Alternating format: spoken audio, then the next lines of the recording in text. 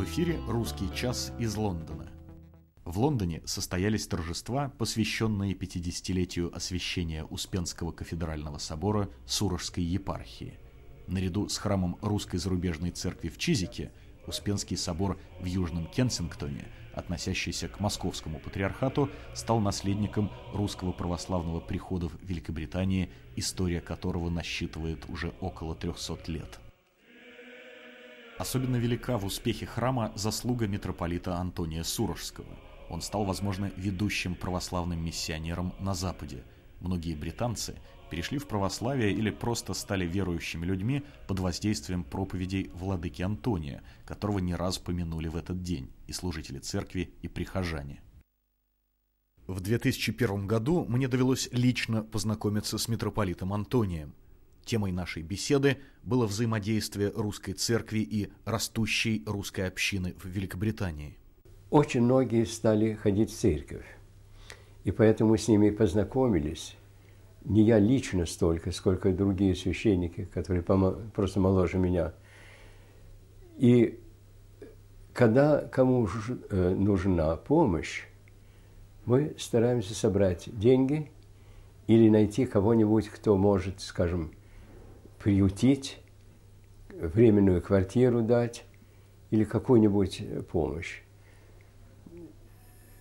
В этом отношении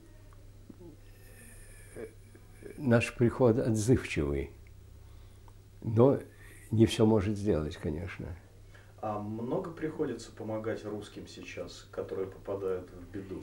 Не так много, потому что большая часть русских приезжают или потому что женились или замуж вышли за англичан, поэтому они в какой-то мере обеспечены, во всяком случае, правами. А во-вторых, потому что они на работу приезжают. Бывают такие, которые приезжают в надежде на работу. Вот тем мы подыскиваем ночлег, квартиру, даем какие-то деньги. Знаете, есть люди в приходе, которые очень щедро дают. Скажем, есть несколько семей, которые мне дают на руки деньги, которые я не объявляю никому, а просто кладу в шкаф. И когда кто-нибудь в нужде, я могу дать, без того, чтобы проходить через административные инстанции. Но я бы сказал, положение русских здесь бесконечно легче того положения, в котором мы, русские, были в 20-х годах и 30-х годах в Западной Европе. Торжества по случаю юбилея освящения собора завершились 15 октября.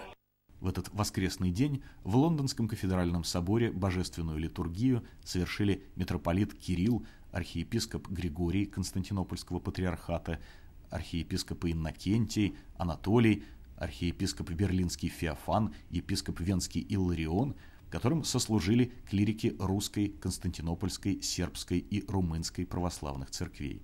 Среди собравшихся во множестве молящихся были не только жители Лондона, но и православные христиане, прибывшие из отдаленных частей Великобритании. На службе присутствовал посол России в Великобритании и члены дипломатического корпуса.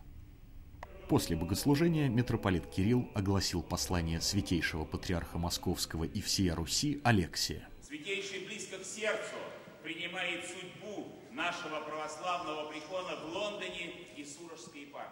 Митрополит Кирилл передал архиепископу Иннокентию подарок патриарха Алексия кафедральному собору икону Божьей Матери. На память о праздновании митрополит подарил храму напрестольный крест и лампаду, а архиепископу Иннокентию памятную панагию. Нам было интересно встретиться не только с нашими соотечественниками, но и с представителями греческой, армянской и коптской церквей. Представьтесь, пожалуйста. Владыка Натан, правящий архиерей Армянской церкви Лондона и Великобритании. Армянские и русские церкви исторически в очень братских отношениях. Были, есть и уверен, что будут. I'm Bishop Angelos, General Bishop of the Coptic Orthodox Church here in England. Well, the Coptic Church is a Christian church. It's a Christian church established in the 1st century by the writer of the Gospel, St. Mark. And Coptic just means Egyptian, so does the Orthodox Church of Egypt. And it has had an unbroken line of patriarchs and of Christian life, especially in the monastic order, because monasticism was established in Egypt in the 4th century.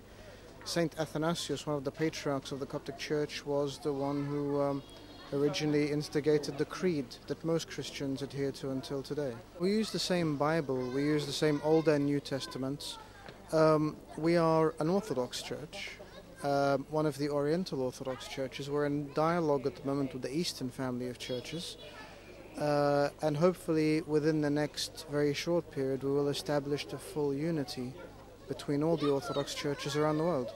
Gregorius, Archbishop of Thyatira and Great Britain, representative of the Ecumenical Patriarchate in this country, looking after the people belonging in the jurisdiction of the Ecumenical Patriarchate of Constantinople. Okay. Can you please tell us more about the relationship between the Russian and Greek Orthodox churches? Both of us, we are Orthodox and we belong to the same family, the Orthodox Church. We are united in faith, in everything, except the nationalities and the language, which are different.